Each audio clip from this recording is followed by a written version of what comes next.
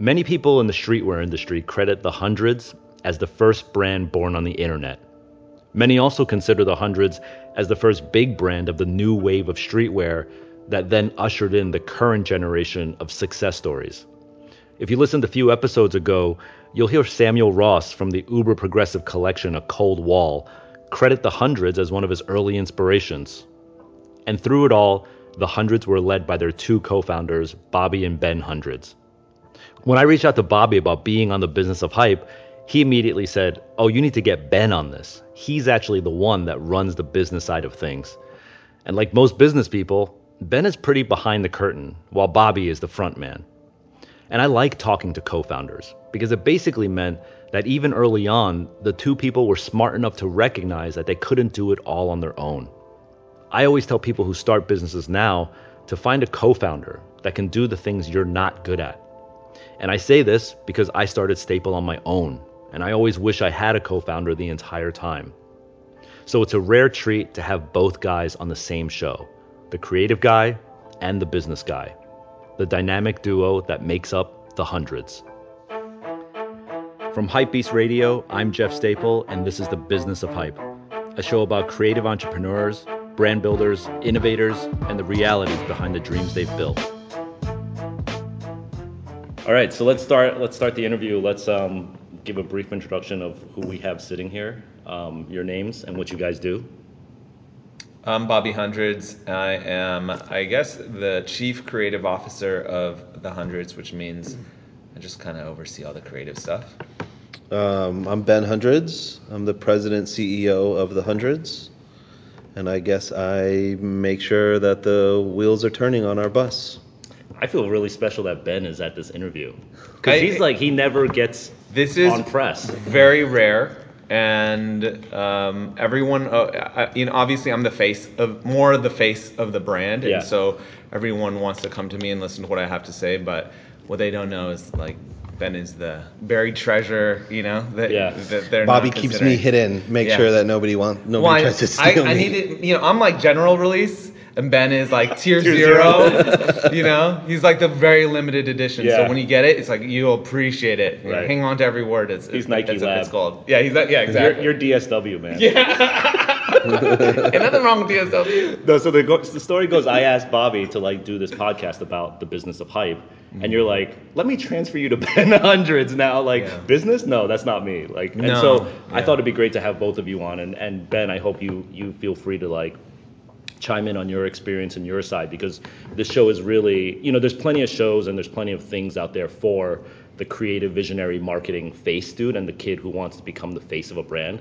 But having you here gives us the opportunity to figure out how, as you said, the wheels keep turning, how this car keeps gas in the engine. Yeah. Right. Cool. So I don't want to dive too deep, but I think we should, just for the people who don't know, into the history of the brand, because that could be found, and I know kids can just Google this, but let's talk about those early days. You guys are the co-founders of the brand, right? Describe back then, sort of, maybe if you can bring yourself to the point where the Hundreds wasn't even yet formed as a corporation, or maybe not even a name, but you two thinking, let's do something. Go back to those days. What was that like? I mean, it was, we were in school then, right? And so we didn't really know what we wanted to do. I think Bobby and I, we were both in law school, and I think Bobby and I both knew we didn't really want to be lawyers, but we were both in law school I was in law school just because I had nothing else to do, really, and my friends were going to law school, and I'm good at taking tests, so I got into law school, and that's really why I went to law school. And when we met, there aren't too many kids in law school like the two of us. Yeah. And so we immediately bonded, and we became really good friends over that first year. In law school. And so over the summer, towards the end of the first year of school, we're like, hey, Bobby's like, I'm thinking about starting this project. I'm a writer, I'm a blogger, I have my website, bobbykim.com. You should check it out. And I lost that domain, by the way. What was bobbykim.com doing? Bobbykim.com in the late 90s, early 2000s was a platform for me to just put all my creative stuff. So it was my art, my paintings, my photography, my writing, and then my blog, which started right when Blogspot and Blogger launched. When Evan, who did it? Was it Jack from Twitter did that? I think, or whoever. It was his first thing. So that's when blog launched, and I was like enamored with the idea of blog because I came from this world of punk rock zines, and it was a free way of doing a zine, and with a much bigger audience. Yeah. And back then you didn't track analytics or statistics, and you had no idea how many read your blog. So it was even more liberating, and I felt like I was just singing in the shower. So I was just writing every day, like, this is what I eat. And I know it's like super annoying now to see people's like food on their Instagram, but at the time I'm like, this is what I ate. This is where I skated today. This is who I hung out with. What were you doing in law school?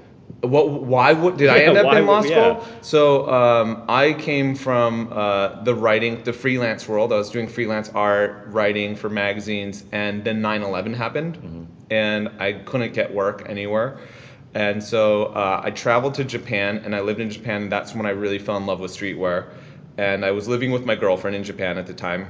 And while I was there, I was just like, I can't keep this lifestyle up. It's like, I can't make enough money. I need a normal job. And everyone was like, you're pretty argumentative, right? You have an opinion on things, and you like to write. You should go to law school, which is actually the wrong advice. If you like to write, you should not go to law school. If you like to creatively write. Yeah. I like to creatively write. And so I went to law school, and I also had this interest in activism and political stuff, social causes, and so I figured, I could like get in on the inside and break shit up. Yeah, right. So that be the was inside man on be law, the inside yeah. man. Right. I was like, I can create real change. So those were the two reasons why I went. And then lastly, to make my parents happy, right? Because they were like, they had given up on me, and they're like, okay, you'll be a lawyer, you'll be fine. Yeah. So that's why I ended up. Did the two of you graduate? Yeah.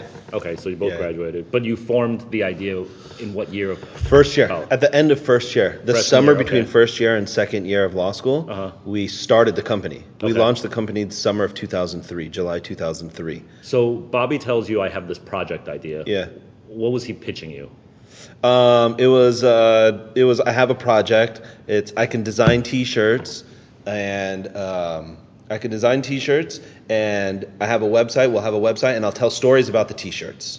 And that's how we'll sell the t-shirts. And were you like genius? And I was like, yeah, sure, this sounds like fun. We were both really big on Nike Talk back then, and I thought we could put our shirts up on Nike Talk, and we'll figure out how to, market it on Nike Talk, and we'll get it into a couple stores, and we'll go from there. And that's like basically how it started. Was he already like defining like, I need you to help me with X, Y, and Z? No. I mean, still, it was never. Because you're not an artist, right? No. Okay. Secretly. I mean, still to this day, Bobby and I have never like said like, Bobby, you're in charge of this, Ben, you're in charge of this. I think that from day one, it's just we've fallen into our roles, and whatever needs to get done, one of us will figure out how to get it done. So I want you to comment on this, because I've heard from many people who have partnerships. One of the number one reasons I hear with a problem when it comes to partnerships is exactly what you said, where it was like the business guy starts dabbling in on the designs. Yeah. The design guy starts telling the sales guy what stores to sell to and not sell to, and like people not knowing their roles. Yeah. But that sounds like that wasn't a problem for you guys ever? No. Bobby and I really respect each other, and I mean, we both have egos, but with each other we don't have egos, and if he needs help, if he sees something wrong with the business and says, Ben, I think we can do this better, and proposes something, sure, I'll listen. And I do the same with design.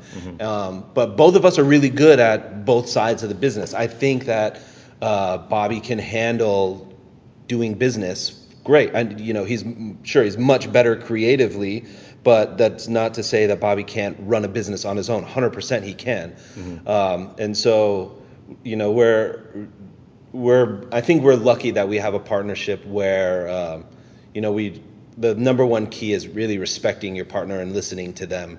Do most partnerships work? No, I've seen a ton not work. And, we have lots of kids that have worked for us that have started brands and have had partnerships, and I've seen them falling apart because of the exact same thing. Like, they don't have their roles defined. Finding a partner is like, it's hard really as finding a spouse. Yeah. It's the same. We're married. Yeah, we're married. We're more married than we are to our own wives. Yeah. As weird as that sounds. How's the sex? Just like marriage. Never happened. Yeah. But wait, I wanted to ask you now, like when, you being the creator and the face of the brand, why didn't you ever think, I could do this on my own? The hundreds could be 100% mine. I don't need a partner. Because I know I can't. I know my limitations, right? There's like that Hyro lyric of like MCs should know their limitations. And like I live by that. Like I know I do, Ben is right. I think I'm pretty proficient at business. I'm pretty shrewd enough. I think I'm better than a lot of other quote unquote business people out there. And the same for Ben. Like I think he's one of the most creative people I've ever met, but he's a business guy. Yeah. So we have this empathy with each other. Like, it's like a yin yang. It's a yin yang. Yeah. And there's been, of course, there are times where we really butt heads, but we know each other well enough to where, like, if we're both fighting for something, there's usually one person that wants it more than the other, and then you just lose that battle. Yeah. And it's like, you know what? For the bigger prize. I mean, first and foremost always is the brand. And so we respect the brand so much, and we want to take care of the brand. It's just like, if you really, really believe that that's the right choice, I'll trust you with it. I think because we always put that first, the relationship is fine. And did you just say, like, we're 50-50? We're 50-50. We're just straight down the line 50-50. Yeah. Because it's invaluable, I think, what Ben brings, what the business side does for the brand, and vice versa. I think where a lot of creative people and designers and artists get it wrong is that ego of thinking, oh, I got this. I understand how to do the business part. There's so many nuances to Ben's job that even I don't really glean. Like, I can't process I think I can do it. Oh, I could probably do that. No, like there's like his brain, the way it's like operating 24 hours a day. Like I don't have the bandwidth to do that. So.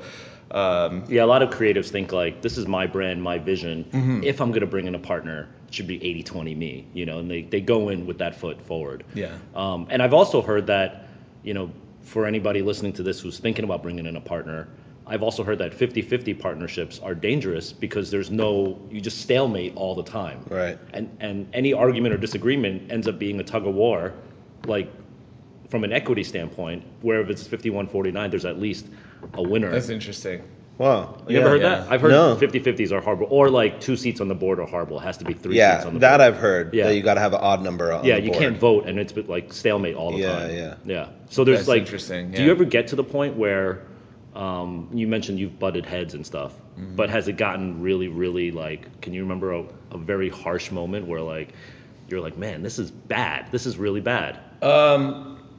I'm writing a memoir right now, so there is this part in my book where I talk about the one fight where we did have, and it had to do with selling to a store. But the thing was, it wasn't that Ben necessarily wanted to move the business in a particular way either. It's like we were both having a hard time understanding this next phase and appreciating this next phase. But I took it really hard just being the creative person and not understanding like this is exactly what we have to do for the business. Because I was so nearsighted in terms of I only saw what was in front of me, not understanding the greater picture. And so, I mean, that was kind of vague, but there have been instances where it happens, but we have to get over it. Again, like so many people are counting on us to just get over this, right? Yeah. It's like our staff, the kids who are buying their clothes from us, like, it's not just our thing, right? Like it's not just Ben and I, like we're maybe steering the ship or stewarding, but everyone else is down there rowing, right? They're like, come on guys, like figure it out. We got to go. And we've got to keep moving forward. So, so you convinced Ben to sort of come with you on this ride of this project that you have. Well, Ben looked at the project and was like, hey man, like I know how to make money, and that's something that I've always been really terrible at because I don't approach any of my projects from thinking about money, which is the most important thing. I mean, we're really talking about, this is the business of hype, right? We're talking about business. I'm not a business guy. Like, I'm just an artist. I like making stuff. I like the process of making things, and that's it. I never think about, like, how can I sustain it? How can I actually, like, make a living doing this? Like, that never enters my mind. Just passion first. It's just passion always. Still. You know, like, I'm just like, I want to make all this stuff, and Ben's like, where's the money in that? And I'm like, I don't know, I don't care. Like, I just want to do it. And he's like, well, it's not practical. The Hundreds brand is over 15 years old now, and the two co-founders are still there, still grinding away. Do you know how rare that is? Somehow, through sheer luck, Bobby and Ben are the perfect partners. They even said it themselves. They're basically married. Finding the right partner is a very careful balancing act. Like in any relationship, it's knowing when to push, when to relinquish, when to walk away, and when to have that hard discussion. Ideally, you find a partner that complements and supports all your weaknesses, and your strengths support everything that your partner doesn't have. Oh yeah, even after you find the right person with all the right skill sets, you still gotta sort of like the guy. You have to personally get along with this person. You have to be ready to share hotel rooms with this person, to spend over 60 hours a week working with this person. You will see this person more than any other person on the planet. So choose wisely. And don't make this a flippant decision. As you'll soon hear from Ben and Bobby, what they have is sort of magical. So this was my question. Where was the money to start up the Hundreds? Like, what did you do? Just credit card loan? Yeah, it didn't take very much for us to get started. We had maybe a few $100 each to get started, because all we needed was just some T-shirts to get printed. Yeah. And we had our first shirts were, we had a friend who had a printer at a screen press in his backyard in his shed. It was one of my brother's friends, and you know, he didn't charge much. He didn't even know what the hell he was doing. You know, we didn't know what we were doing either. You know, and so I mean, the first shirts, if you still have one of our first shirts, like the neck label on the shirt is sewn by your like an aunt or someone. No, right? it's Mrs. Mom. Mrs. Mom's, yeah. My wife's, she was my girlfriend at the time. It was my girlfriend's mom. Like, Yeah. we didn't know how to relabel, and we didn't realize we had to do that. And she, like, broke out her old, you know, sewing machine. And it wasn't. I mean, was everything was low budget in the beginning. And that's the beauty of streetwear, right? Like, yeah, all you need is a T-shirt, and you can build an empire from that. Yeah. I mean, it was T-shirts, and then we eventually found it after he messed up our first round of shirts, we asked around, we found like a real screen printer. Who we ended up using for many years, and you know, we'd buy the T-shirts from downtown, take them over there. Bobby would design the shirts, go with them to work with him to make sure, you know, the shirts look right, and you know, we'd buy blank hats from downtown and find an embroiderer to embroider our hats downtown, like very, you know, DIY. Like you figure out how to get it done. Oftentimes, I hear, so that part is like, especially today with like these Zazzle, Cafe Press, like, you know, DTG printing, it's even easier now, right? But I often hear now kids start off their own brand, they make their stuff, and then they get a little bit of demand, and then they start making like more, and then season 2 comes, and it's like, well, I'm sitting on a lot of shit right now, right? So did that point come where like you started making stuff, and then it started to get scary with the amount of stuff that you needed to make? It didn't for maybe a couple of years. And we were really lucky at the time we started the business because we were in school. So we were in school, and we didn't have to make money to live because we were in school. Like what rent was paid for through school. I had taken out student loans that my loans and Bobby had loans, whatever it is, covered our school and my living expenses. So we didn't need money to live off of from the brand. So whatever money we made, literally it just went right back into the bank account. And so every season would get a little bit bigger, like whatever profits we made from the season before just is there. So we didn't really have to take money for maybe a couple of years. And then I think we each went to our parents and we asked for like $1,000 or something, like we needed like a couple $1,000 or something like that.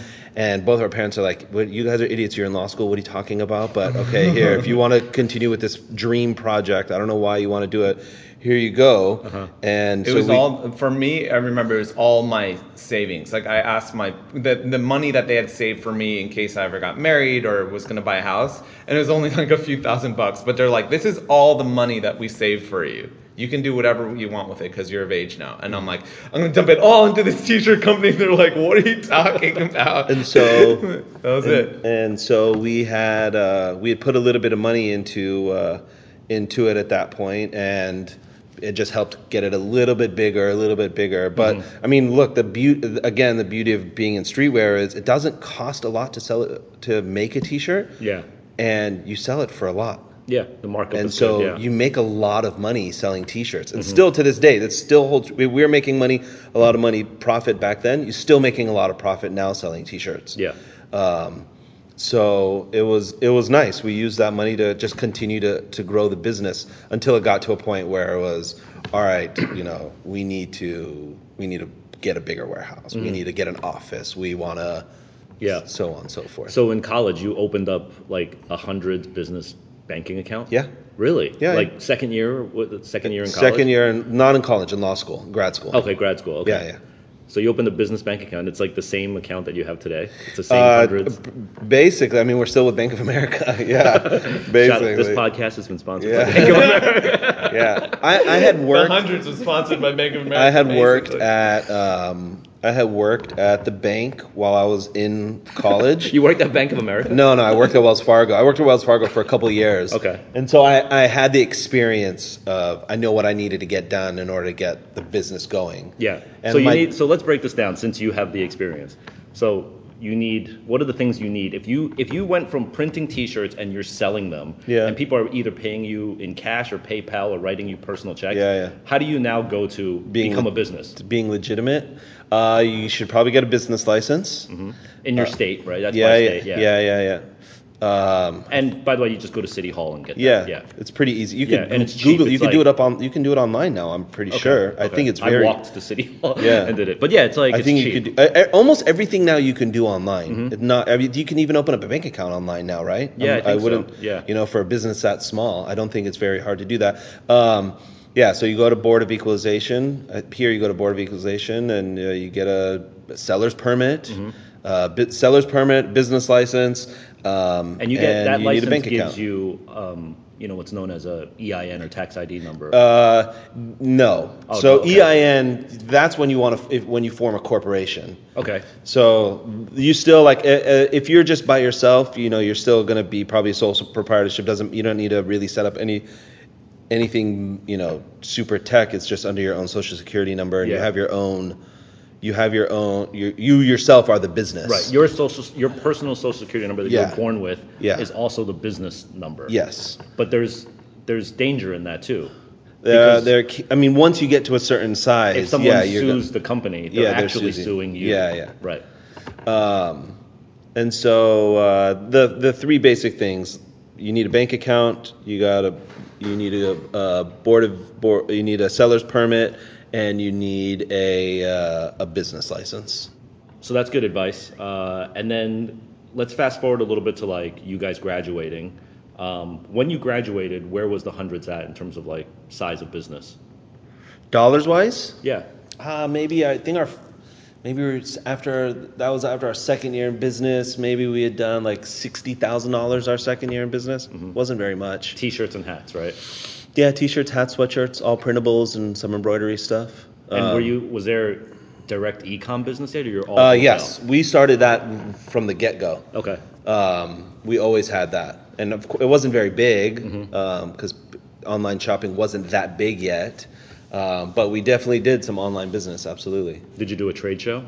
Yep. We did our first trade show. That's like 2004. After While our you were first still in school? Yeah. Oh, wow. We Which did trade Agenda. show? You did Agenda. Yeah. One of the first shows when it was in LA. Yeah. Might have been his first, maybe his second show. I think it was his second show. And it was at the CalMart in LA. We walked in there. We didn't have hangers. We didn't have a rack. We just had a box of T-shirts. Aaron looked at us like, "What the hell's wrong with you guys?" He went and got us a rack. Went and got us hangers. Our shirts were all wrinkled. It was incredible. We had no clue what we were doing. We're still like this, right?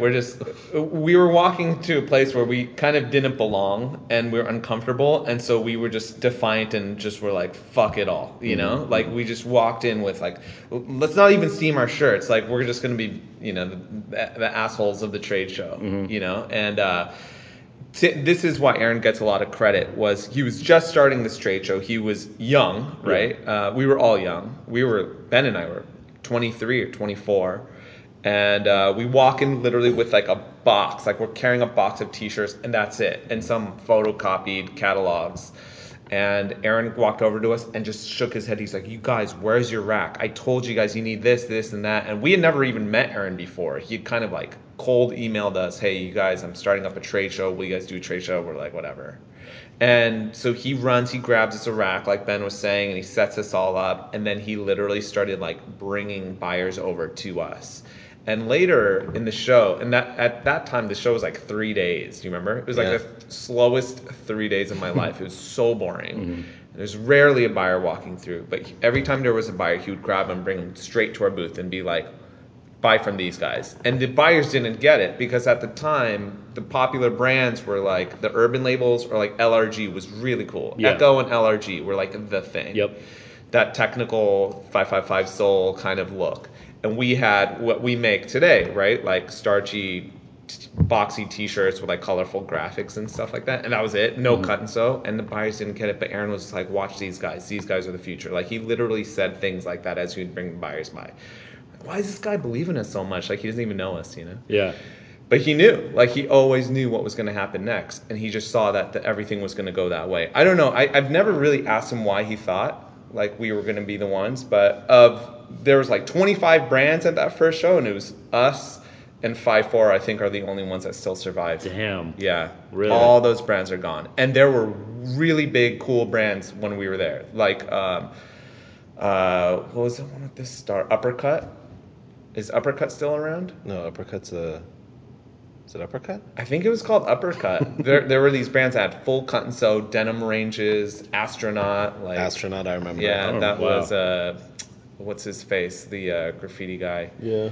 Trickster. That was Trix's brand. So anyways, there's really cool brands. Yeah. That we were we want to be like them. And none of them exist anymore. We do, you know. If you're talking to a kid now, 2018, and he's asking you, should I do a trade show? What's your advice? I think it depends on the life of your brand, where you are in your brand cycle. I think if you're really a brand new kid that's and you have been making shirts or putting a collection together for a year or two, and you have some momentum and you want to grow your business, I think that the trade show still has a place. I don't think trade shows are dying. I think there's a purpose and a reason for it still. I think that we're going to see a change in the trade show business in the next few years because all these brands, all the brands that are the new streetwear brands, you can only get so big with direct to consumer. I think that there's still a place for wholesale. You hear it all the time. Wholesale is dying. Retailers going out of business. I don't believe that. Sure, wholesale is dying, but it's not completely dead, and I don't think it's going to ever completely die. I also think that you need retailers to help market your brand. Yeah. We sell to a shop in Milwaukee, Moda 3. I don't know how else I'm going to get to a kid in Milwaukee or, years ago when no one knew who we were. In Milwaukee, they would never find out about the Hundreds, but because of Moda 3, we have a fan base now. Yeah. I also think as a brand, you can't just exist on a screen. Yes. Right. Yeah, absolutely. And so I think that trade shows still have a place. Are they as important as they were years ago? No. You're also talking about like it's a dying industry, and it's a diminishing industry, but it's a diminishing multi-billion-dollar industry. So now it's single-digit billions. Like, do you not? You don't want that money? Okay, fine. So I like if you're a brand new brand and you're just starting out, do you need to go to a trade show? No, you're probably going to get no business. You're wasting your time. Are you a brand that's been in business 2 or 3 years and you're looking to grow a little bit and you think you could use some help getting to some other shops that you might not be able to get to? Yes, going to a trade show probably is a good idea. Do you remember your first employees? Yeah, of course. When did you decide the two of you were like, all right, it can't just be the two of us. We need help. When did that happen? It happened at different points for both of us. Ben is really good at delegating and being a manager, so he realized it right away. Did you have an employee in college, in grad school? Yeah, we had a couple while we were still in school. Scotty's story. Yeah. Wow. The Really? Scotty story is great. Scotty came around when we were still in school. Yeah? Yeah. Scotty, he emailed in. Go ahead, I'll let you tell. You tell it better than I do.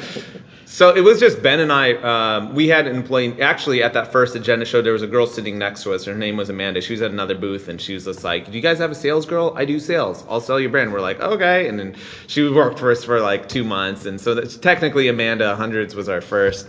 But when Ben and I were in the first couple of years, and yeah, we were still in school, we would get random emails every now and then, right?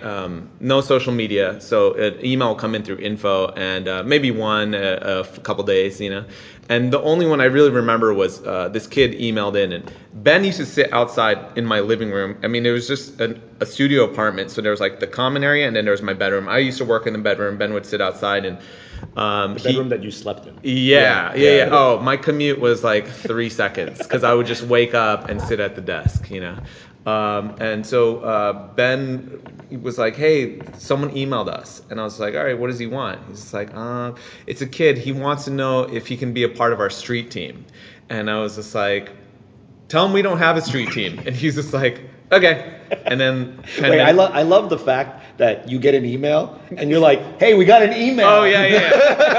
That was a big deal. Right. It was like someone knows about us out there, And this wasn't like this wasn't like 1 week into the brand. This was like 2 years into the brand. It was just like, oh my god, Bobby, yeah, we got an email. It was totally like that. That's exactly. I'll tell you, this was. I remember this was after our first year. This was probably like a year and a half into our brand. This is why it's so amazing. This is why it's so frustrating for me to watch these young brands and designers who get frustrated by not excelling or growing fast enough. Or you hear kids like, "I only got 500 likes on this photo." Yeah, like, deleting. Exactly. And I'm like, "That's 500. What? If you had those 500 people in a room, you'd be like scared shitless." Exactly.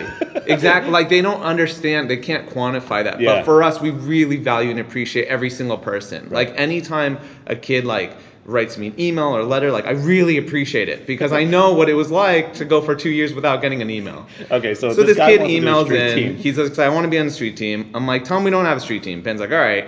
And then 10 minutes later, Ben's like, "Hey," he emailed back. And I'm like, "Who?" He's like, "The kid." And I'm like, "What does he want?" He's like, "Well, he said if you don't have a street team, can we send some stickers and he'll post them up around the valley." I guess he's from the valley.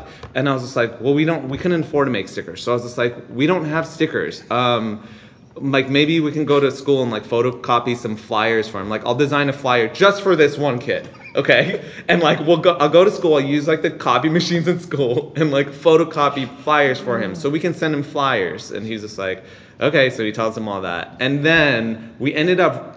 He's just like, "I'm gonna be at the Basement," which was this hip hop venue store in the valley.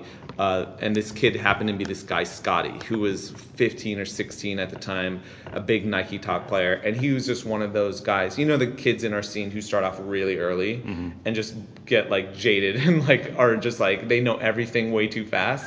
That was Scotty at 16. And but anyway, so I guess he didn't start at sales then. He started as promoter. Scotty, he didn't really start for us, but he was just always around. And then whenever I needed help, "Scotty, can you give me a hand? I need to help pack boxes. We got to get orders out. Can you help give me a ride here? We got to move. And then it was just after a couple of years, I remember I went to Bob and I was like, "Hey, Bob, I think we need to start paying Scotty. And Bobby's like, what? What do you mean we got to start paying him? And I was like, he's like, I think we got to start paying him, man. He's been working for us for years. And the guy works like all day, every single day. Like, I think he was like Milton in Office Space. Like, he just kept showing up, and no one was just like, you're not getting paid to be here. But he would just show up every day. And Scotty, I mean, he loved us. He still loves us. Fine. I gave him. Bobby's like, all right, how much are we gonna pay him? I was like, I don't know. We'll give him minimum wage. Who cares? Like, he'll be fine. But we got to give him something. And then I was like, all right, minimum wage is fine. Wow.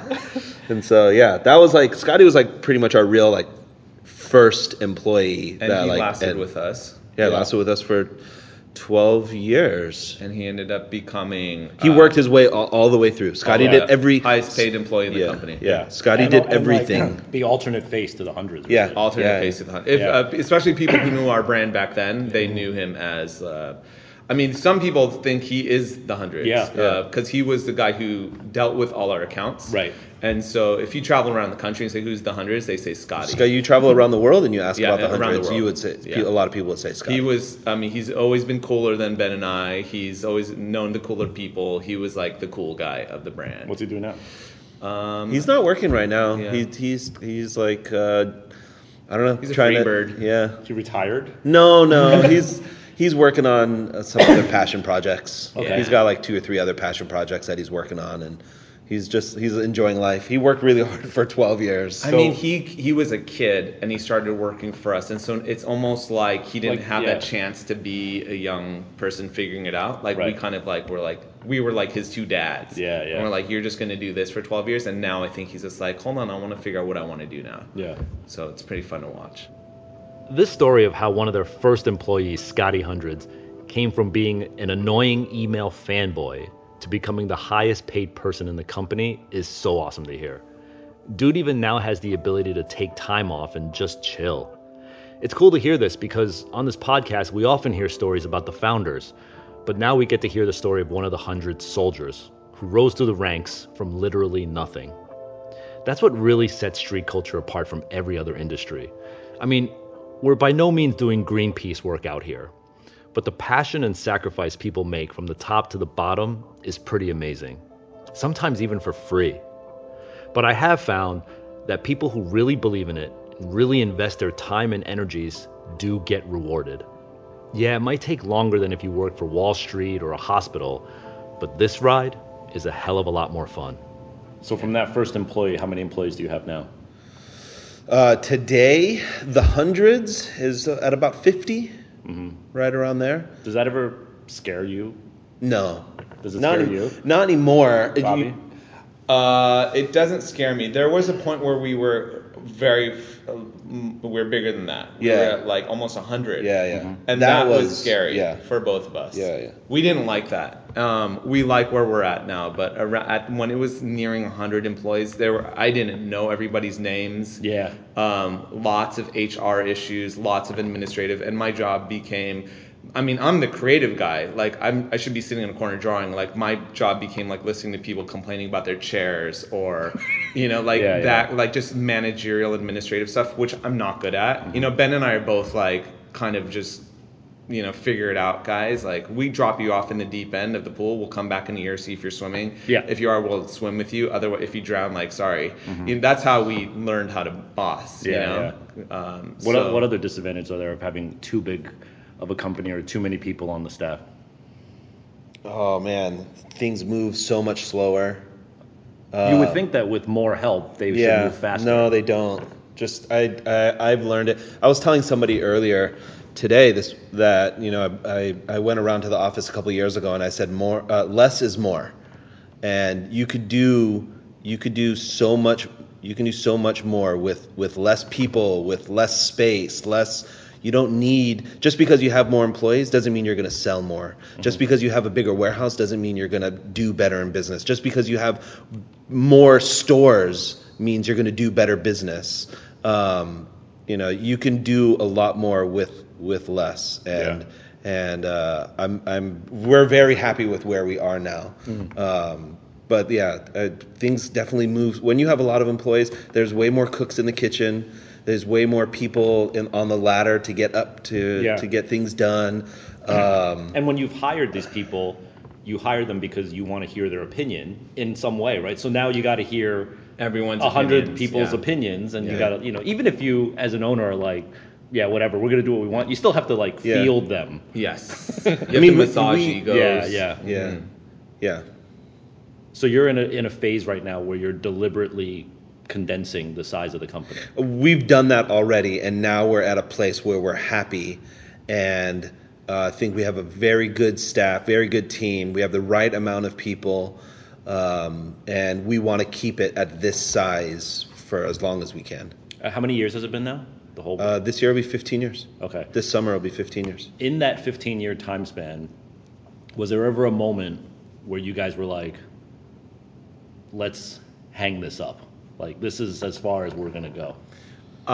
It happens constantly. It's probably happened through it wasn't like we're done, but there were, a few years, starting from a few years in, there was a lot of discussion of people wanting to come in, right? That's usually what it is. Mm-hmm. It's like so-and-so wants to come in and invest or own half of it or, partner with you guys. And so lots of meetings. So that discussion is constantly coming up. It's just like, wait, is this how we're ending, Which is a good way to exit, no? Always. I mean, it's always good to think of your exit strategy. Ben and I never really had a very clear exit strategy, just like we never really had a clear mission statement. It just kind of was, you know, the hundreds just happened and we never really had a plan for it. And so every time these meetings and these opportunities come up, it's a good time for us to kind of check the temperature on ourselves, on our personal lives, our careers, our legacies, what we want, how the business is doing. And, in the end, we've always said no, mm-hmm. right? We've gotten kind of close sometimes, but then Ben and I will look at each other is this how you want to, do this right now? Or are we ready to exit at this part of the game? And, at the end of the day, Ben and I have always said no. So 15 years in, it's still 50-50. 50-50, yes. That's amazing. Yeah. Ben's dad has a little chunk of the business because about 8 years in to the business, he started getting some loans for us. Mm-hmm.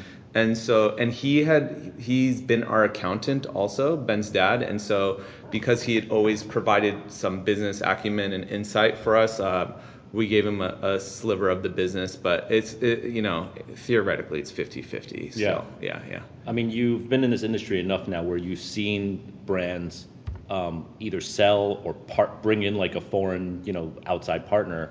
Mm-hmm. Has it always sort of just scared you? Have you ever seen it happen and you're like, man, that's the worst thing they could have done? Is that why you hesitate to bring in an outsider? I mean, that's definitely part of it. It's rare when it goes right. Yeah. Right? It's very rare when you're wow, way to sell the company. And now it's even better than before. Yeah. I've almost never said that. Yeah. I don't think I've ever said, I've almost never said it. Yeah. Curious to see what happens with Supreme. Yeah, I think Supreme is going to be the biggest social economic experiment that we get to see unfold in front of our eyes. Yeah. Mm-hmm. Yeah.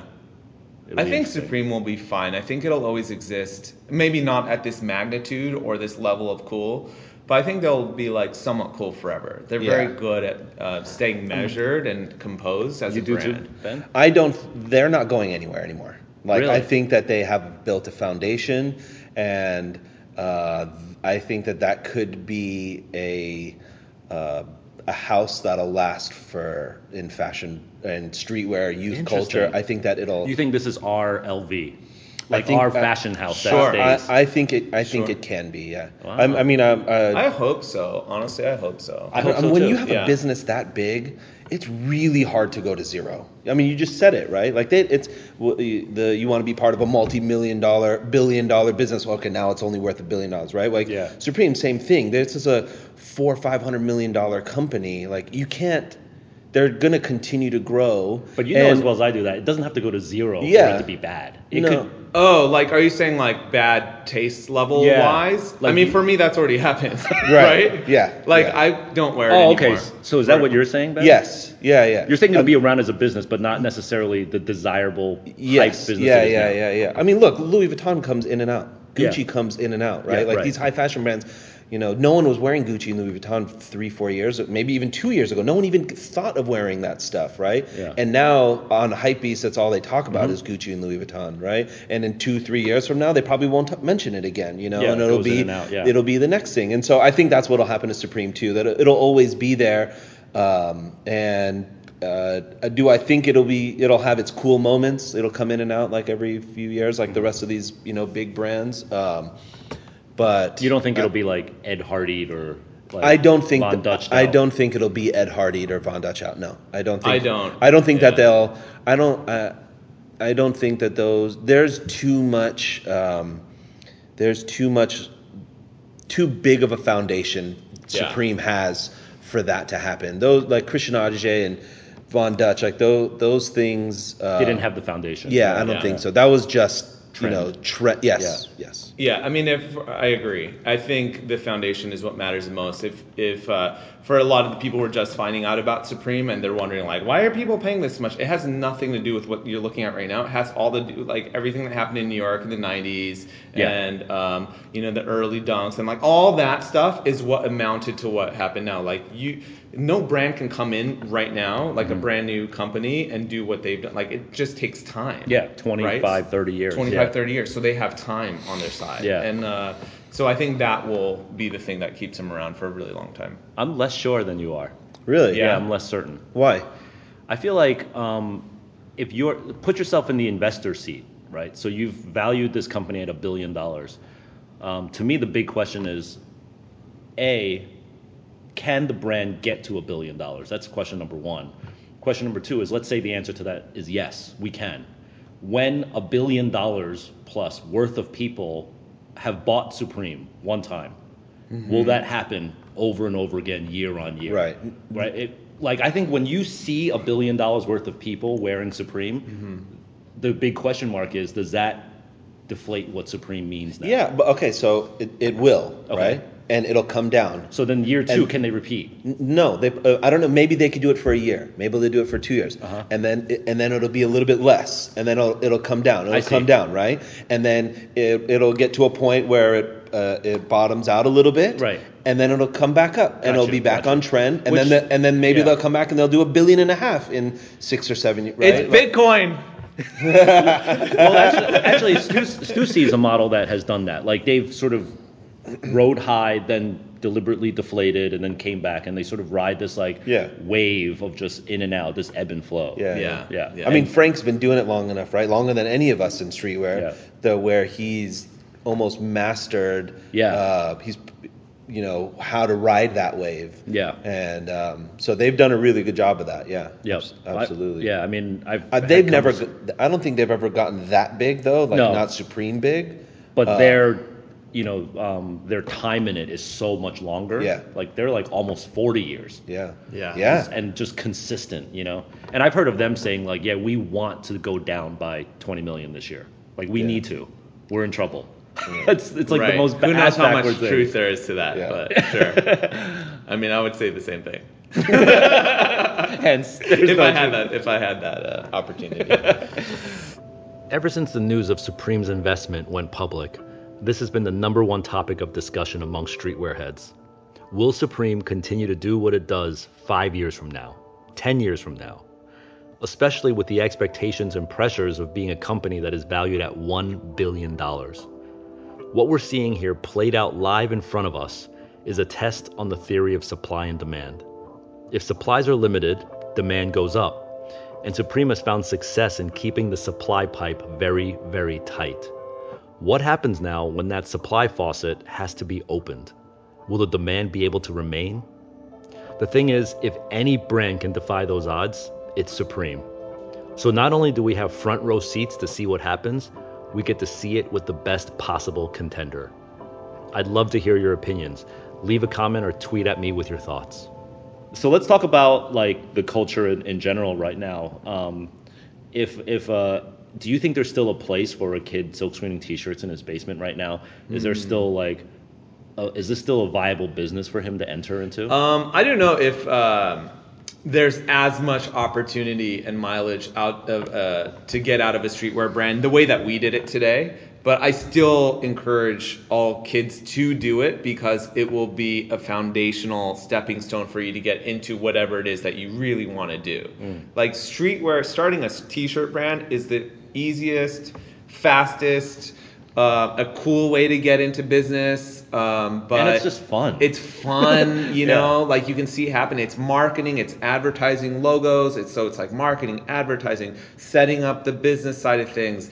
It's a social. It's like, you know, it's all of these things, and it's very low barrier of entry, right? And so we know like chefs and property owners and people in tech, right? Like our friends when we go to Silicon Valley and like the guys at Lyft and Airbnb and like all these guys came from streetwear, right? So it's like if you need, if you're looking to get into business and you don't know how to do it, like do it this way. Same again, like to bring up Bitcoin. You want to get into money somehow. You want to learn the stock markets. Bitcoin's like a fast, easy way to like figure out how this stuff works, and then it'll like open up this whole new world to you, right? So I think it's just it's an easy way to get into business, and everyone should do it. Do you agree, Ben? Yeah, absolutely. I everything Bobby said, I agree with, and I do think that kids should. There is space for kids. The tricky part for me is I don't know if I would tell a kid do this because you're going to make a lot of money or you can make a lot of money. I would tell a kid, if you're going to do it, make sure you love it and you want to make t-shirts. Like Bobby and I didn't start the business and start the hundreds because we're like, we're going to become rich and we're going to travel the world. Nobody was rich, you know, back then. like we started this business because we loved what we were doing. I loved having a clothing company and making t-shirts and selling t-shirts and getting t-shirts in stores and seeing people. I still love it. Yeah, me too. You know? Yeah. And so like that's really why we started the business. I never thought, neither one of us ever thought like, oh, we're going to be able to buy a house. We're going to be able to support our families. Oh, we're going to be able to support lots of people's families. You know, that was never our goal or our intention. It was, let's see how many people we can get to wear the hundreds. Do you still get geeked when you see a random kid wearing the Yeah, hundred? I have. You could look at my phone. I sneak up. I sneak up behind kids. Or I'm like, so wrong, by the way. Go on. You sneak up behind children. And you take photos of that and look at this folder of photos I have of it. Sometimes I'll ask. Sometimes I'll just, when they're walking away, I'll just snap a photo. Yeah, it's still you get the course. goosebumps. It's amazing. Yeah, it's really like cool. in my head. It's still, you know, me and Bobby in his apartment, and Scotty's still packing boxes. And so if I see a kid wearing it, I'm like, how'd you get that? You know, like, where'd you get that from? Like, how do you even know? You know, right. I still like it, you know. And then I'm like, oh wait, snap out of it. You're not that anymore. They're like, I got it for sale at some store or something, and you're like, okay. Do you think a lot of young people getting into this think of like that financial finish line now? Like they get in thinking like, I see Nick Diamond driving a McLaren. Yeah. This is how I'm going to do it. Absolutely. Interesting, yeah. Absolutely. Yeah. I think that kids, I think a lot of kids get in, and I mean, look, Nick has a big audience. He's wildly successful, one of the most successful in our world. And kids look up to him, and they see Ferraris and Bentleys and flying private, and they're like, you know something, I'm going to do that too. I want to do this because of that. Right. You know? And it's like, and you think about it from a kid's standpoint, they see a diamond t-shirt in a mall. It's not that hard to design that t-shirt. Yeah. Mm-hmm. So they're like, I could do that, and if I do that, I get the private jet. That's what you're saying. They just see A and Z. They don't see any of the letters in between, you know? You know, when we were starting, and you remember this too, like no one was making money in this world. No. So we didn't do it because no one was driving a Ferrari. Mm-hmm. Like we were looking at, you know, Russ in the back of the Sur shop, you know, with like 4 Japanese art designers on computers and smoking and, you know, making a couple t-shirts, and we're just like, that is so cool. Like I didn't look at Russ and go, he's driving a Ferrari, he's driving a mansion. I was just like, wow, he's just like making art, putting on t-shirts, only making a few of them. Wow, they're high in demand. Selling them out of his shop. The coolest people in New York are wearing Sur. That's what we wanted, right? That's why we got into it. And we had no idea of like, wow, we can make like $100,000, $100 million doing this one day. Like there was none of that. So I think that's a really good and important point, is that like our intentions for it still are that way. And so I think that's why we still exist is that our goal has never been, the carrot in front of our nose has never been like this certain dollar amount. It's always just been like, just to do it is enough. Yeah. Just to make this stuff is enough. Like I just as long as I get to keep playing, like I'm happy. Right. Whereas I think a lot of the kids that are starting brands now, they're like, well, if I make $100,000, I'll be happy. If I don't, then it's not worth it. Yeah, then that's the wrong. Which is totally the wrong attitude. Yeah. And you will last a little bit, but like you won't last for long. Yeah, Because I mean, I tell kids, if you just want to make money, this is not the industry. This is not it. Yeah. No. Open a parking garage. Yeah. They make money. Yeah. Laundromats make money. Yeah. You know, Exactly. Yeah. I say this all the time to people who are interested in starting a brand. There's passion for the art and the craft, and then there's passion for the profits.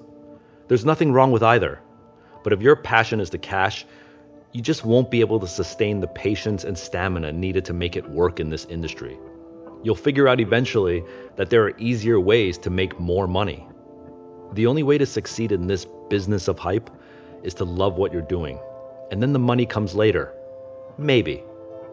You'll often hear on this podcast with other people that I've interviewed that even if they weren't getting paid a penny, they'd still be doing the exact same thing.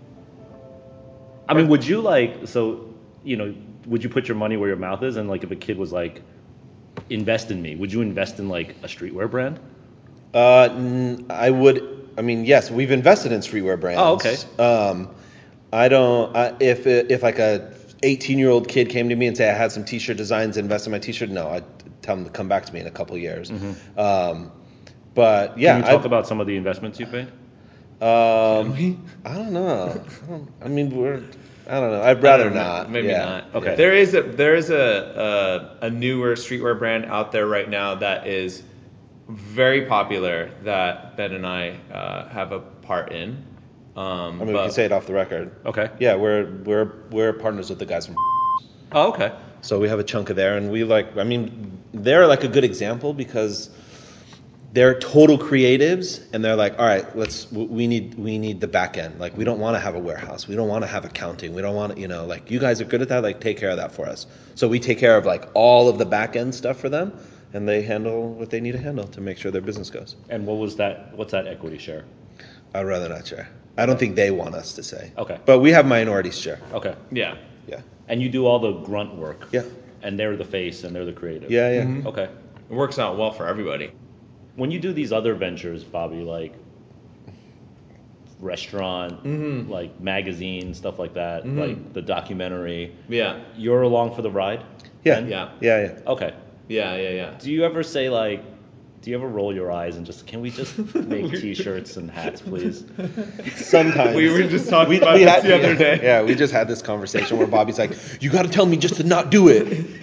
Because my eyes, both of us, our eyes are bigger than our stomach always. And I always feel like I'm running out of time. I don't know, I'm sure you feel like that too, but I feel like I'm just getting older and there's so many things I want to do. I want to make movies, I want to open restaurants, and so opportunities come my way or Ben's way, and I just take them. And, I'm like, Ben, are you in? And he's like, yeah, sure. But at some point I'm like, hold on, you got to tell me no, because some of these things are not profitable ventures. They're kind of dead end, Can you recall where you pulled the card and kiboshed an opportunity that Bobby brought to you?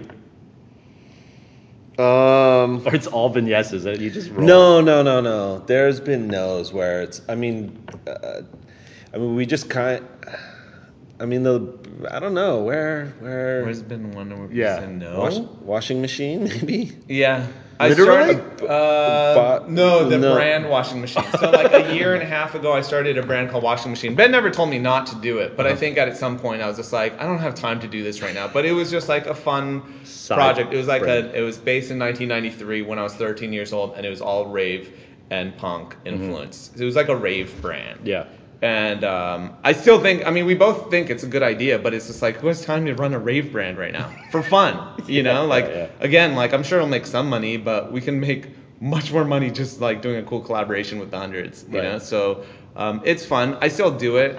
Ben knows this, but on my computer, I have like folders and folders of brands that no one will ever see. Yeah. On seasons 3 and 4 of product lines of like clothes that you would never imagine that I would want to make. You know. Well, I want to ask you about this because I also have like other brands, secret like brands, in the roster ready to go. Yeah. And sometimes I think about starting them, but then I want to focus on the brand that we have now. Sure. But I'm wondering, do you guys think that brands in our industry have a inherent expiration date? Like there's Polo and there's, you know, Tommy, like American menswear contemporary. But in the street or even urban, you could even go far as back if you go to like Karl Kani or, you know, LRG or Fat Farm. Like, do you think that there can be a 50-year-old, like, you know, streetwear brand? Stussy, right? Okay. So that means so the answer is yes. Yes. Okay, cool. I That's think good for everyone listening to this. Yeah. I mean, look to last as long as they have, you know, the ups and downs that they've gone through, the discipline that you have to last that long. I mean, we're learning all these things along the way. We've been doing this now almost 15 years, and the roller coaster that we've had to ride over the past few years, you know, for many years, our business was just going up. You know, we're only growing, and you know, that's not the way. If you want to last in business for 50 years, like you're not going to only grow for 50 years. Supreme didn't only grow for 50 years. Stussy didn't only grow. Bape, you know, none of like the biggest and best brands in our world, they didn't only grow for 50 years the whole time that they're in business. So, and we're learning that, and we're going through that, and we've gone through it. And, you know, to last, to have a good, long, successful business, you got to be able to go. You got to be able to. You have to want to take the ride. You know, there are lots of ups, there's lots of downs, and I think that you can be a brand and last for 50 years. Yes, absolutely. It's very difficult, and you know, there's fatigue. People get tired. That's like, you know, we started this brand in 2003, and our peers at the time, there was probably, you know, 20 brands around us that you included. That we all started right around the same time. We all sat next to each other at the trade shows. He was a little bit before us. Yeah, you're a little bit before us. I include 10 Deep too. They started a little bit before us. Yeah. But you come into the trade show right now, where are all those brands?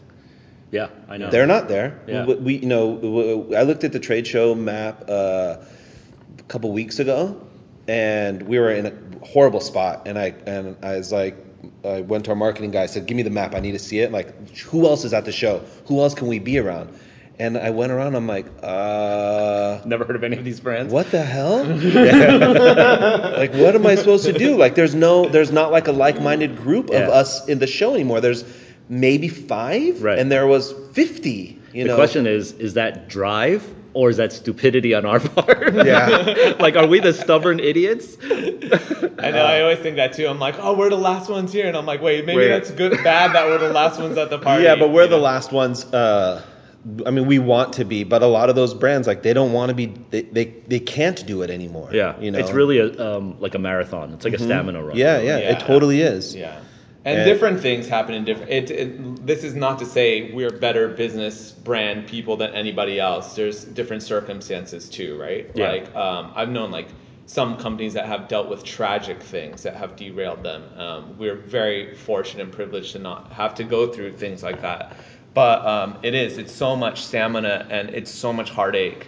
More and more every year. You know, even on the winning years, you deal with so much depressing stuff and you're getting older, right? Like as people, and our priorities change, right? Yeah. When we started, we were going out every night in LA, and you know, now like, what do I care about the most? I care about hanging out with my kids. You know, like teaching them how to ski, like playing basketball with them. Like, but meanwhile, you're still trying to sell, and I'm still trying to the youth. I'm still trying to be cool to a 15-year-old kid. Yeah, you know, which is entirely exhausting to like constantly have to worry about. I mean, I have like cousins that used to wear my brand and thought I was like the coolest thing, and then 2 Thanksgivings later, they show up and they're wearing all Off-White and Fear of God, you know, and they're a Supreme sweatshirt, and I'm just like. Don't you want anything from the hundreds? Oh, that's okay, Uncle Bobby. And like, that's heartbreaking, you know? Yeah. And then 2-3 years later, they come back and they're like wearing it again because, oh, you're like an OG brand now. You're like a legacy brand and it's cool to wear it. Like, what? You know, like, so weathering that, I know it sounds like maybe people won't really ever understand what that's like. But that's hard. Yeah. You know, that's hard to see from like your own family. Well, I think it's something that a young creative has to sort of forecast. That like if you're trying to make something for you and your homies and your crew, you have to understand that you're going to get older, you're going to meet someone, you're going to have kids, you're going to, you know, need whatever. And can you still keep being relevant, right? Yeah. Like it's a hard balance. Nobody ever thinks about that stuff. No, I guess not, right? Right? No, Yeah, when because you're young, you're always going to be young. Yeah, when you're 25, you're invincible. Yeah, you're going to do this forever. You're going to last. So that's you're why. I'm going to do it listen different. To this. Yeah, I'm going to do it different. No, you're not, man. Everything you've done, I've done. I promise. Yeah, it is something that no one ever thinks about is how is it going to end for you, or hey, you do get really successful at your brand, like 20 years from now, you might not want to be associated with that, which is something that I learned working on that streetwear documentary. A lot of the older pioneering guys, it was hard to get them on record because it was actually kind of a weird, embarrassingly painful time in their life. Even if they did well, maybe they didn't exit properly, or it was just associated with some weird stuff that they weren't necessarily proud of. And so when you're 20, you're like, no, this is what I want to do. This is cool. It's cool. Like, no one is thinking how it's going to end. You know, no one's thinking like, well, look at how like we started this conversation off with, like, no one really exits gracefully from this thing. You get squeezed out, you putter out. Even if you do sell for a lot of money, you're seeing your brand get distorted and pulled into all weird kinds of stores, and you don't have the same relationship with it anymore. And so you start like other cooler brands to kind of try to recapture that this is who I really am now, and that whole thing. Like, no one thinks about the end. They only want to think about the beginning. So and maybe it's better that way. Yeah. Right? Maybe it's better to be naive, because if you really knew what it looked like at the end, maybe you wouldn't want to do it. You know, like no one would do this stuff. And so it's kind of romantic in a way, where when we started, we had heard all the stories, like Rick Klotz from Fresh Dive and Eli from Extra Large and all these guys, you know, even James Supreme and the Stussy guys, like told us, warning you, warning us, telling us stories, and we were like, Ben and I would always come back and look at each other and be like, yeah, but we're different. Yeah. You know, we're going to totally be, you know, we're the anomaly, and we're going to be like the Levi's of the game, and like we're here forever, our great-grandchildren, and we're always going to be cool, right? Like, Bobby was like, yeah, but I have Blogspot. No, I said that. Like I spoke at UCLA. We have the blog. I spoke at UCLA, and there was one of the first lectures I spoke at, and a guy in the back said, "How do you guys are really hot right now. How do you guys hope to stay relevant in whatever years?" And I was just like, "Well, I have a blog." And you know, people are interested in what I have to say, right? And so as long as you listen to me through my blog, we'll be cool. Yeah. And I never thought that social media was going to happen, right? You know, right. The next year Twitter started, it's and then literally like an SNL skit. Like fast forward 3 years, like blogger goes not down. Even it was like 12 months later, Twitter launched. Yeah. And I'm literally looking at Twitter, going like, oh my god, blogs are dead. Yeah. And like convincing everyone in our company like, the sky is falling, blog is dead, and they're like, no, everyone loves your blog. People will read blogs forever. And I'm like, why would you read my blog when you can read everybody's blog really fast? Right. You know? And while you're having this conversation, Instagram is in beta. Yeah, exactly. Who's gonna read these 140 characters? Yeah. Exactly. And like there's so many things that are out of your control. We were meeting with Seth from Echo for a while, and he was telling us. He's like, do you guys know when you guys were starting, like our generation of streetwear, he's just like, Echo was hot and booming, and they were working on the world's perfect t-shirt. Like that was their big project one year. And it was ring spun, and it was fit a certain way, and it was like super soft and gourmet. And he's just like, we make this perfect shirt, and we're like, we're going to just win with this thing. And then all you guys come up with your open ends, all style apparel, Gildan shirts, and like, all of a sudden, kids are like, no, we want that. Yeah. We want the cheap, starchy shit. Yeah. Which just happened again with Kanye merch, right? Mm-hmm. Yeah. We're like, wait, we make really good cut and sew. Yeah. Why are you buying Gildan and like leaving the label refurbished, vintage store stuff and just printing Pablo on it? And like that's what kids want, and that frustration of like, there's only so much you can control. Yeah. Right? Like, remember the really days where isn't in like your control. we would do a label change on tees, and it would be like if they didn't do it under the tape, like it Yeah. looked like Yeah. no, you have to make it look like a real shirt. Yeah. So Yeah, lift up yeah. the twill tape, put Yeah. it back, and here's Kanye like leaving the Gildan Leaving label. the Gildan, and kids want it. Yeah. Kids think Gildan is cool. I literally They're like, I was just like, oh Yeah. God. but that's, we did it to the generation before us.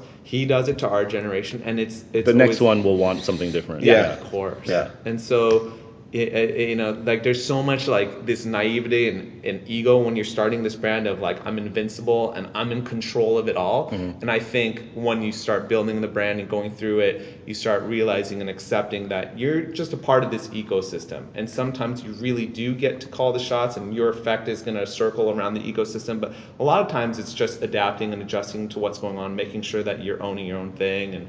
But Yeah. like, it's not in your control. Word. Like, none of it is really in your control. Well, thanks, guys. Cool. Thanks, right. Jeff. Yeah, thank you. Thanks, Jeff. Yeah. That was very dope. Hey, thanks for listening to this episode with Bobby and Ben Hundreds, and I hope you're enjoying the new season of Business of Hype. You can find out more about this show and listen to other episodes at hypebeast.com/radio. You can subscribe to us wherever you listen to podcasts. I personally use Overcast. And leave a comment. Tell me what you think of the show. And if you want, tweet at me. I'm at Jeff Staple. You can check us out on the web at businessofhype.com, and you can email any questions to questions@businessofhype.com. And in fact, we're going to pull out the mailbag and field one more question. Our friend Dan Nevada, who's the director of the show, will come out from behind the booth and read one of the questions to me. You ready, Dan? Yep. Hey guys, what's up? This week's question is from Justin McCarthy, PhD student, Lehigh University, Department of English. Jeff, I'm a student of African American literature, and I've always wanted to start a clothing brand dedicated to Black leaders, history, and pro-Blackness in general. My question is, do you think it is wise to create gear that will only resonate with a small percentage of the American public, or is it better to remain politically neutral and potentially sell to a wider market? Thanks, and love the show, my brother. Peace. All right, Justin, great question. So I think that when you're starting a brand or a business of any sort, it's really important that you have a strong statement and a strong stance behind it, no matter what that might be. And it sounds like yours is very political and racial minded, person of color and a minority, which is great. I firmly believe in that. My philosophy personally is that in order to be the most effective about spreading that message to as wide of an audience as possible, you need to sort of mix in heavily politically minded messages with something more easily digestible and, dare I say, poppy. That sort of acts as like the carrot to get the audience in. And then once they're in and a fan of the brand, they can then start learning about some of the principles that you're trying to pass along. So I sort of like the subtle approach versus the hit him over the head with a big stick approach. And I'll give you an anecdote. So I did a live one-to-one conversation with the RZA once of Wu-Tang Clan, and he gave some amazing advice on stage. All of his songs are all of Wu-Tang songs are like about educating, and they have this funny quote where they say like the kids don't need to go to school, all they need is the new Wu-Tang album.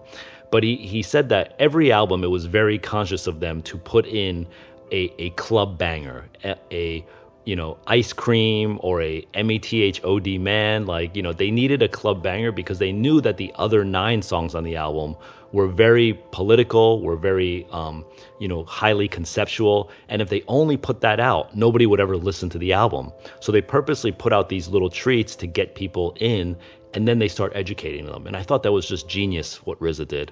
So I definitely apply that to what we do at Staple also. Our motto is a positive social contagion. It's kind of a heavy-handed motto, but our logo is a pigeon. It's a bird, and I think a lot of people can resonate with that. And then once they get into the brand, they start learning more about it. And so I feel like we're more effective at a wide audience in using that tactic. So I hope that helps. Good luck with everything. And again, if you have a question, hit us up at questions@businessofhype.com. Thanks for writing in, everyone. The Business of Hype is directed by Daniel Navetta. It's edited and produced by Bright Young Things. You can check them out at byt.nyc. Engineering is by Alexander Christensen. Our intern is Carolyn Cow. And this was recorded at Sibling Rivalry Studio and on location at the Agenda Show in Long Beach, California. I'm Jeff Staple, and you've been listening to The Business of Hype on Hypebeast Radio.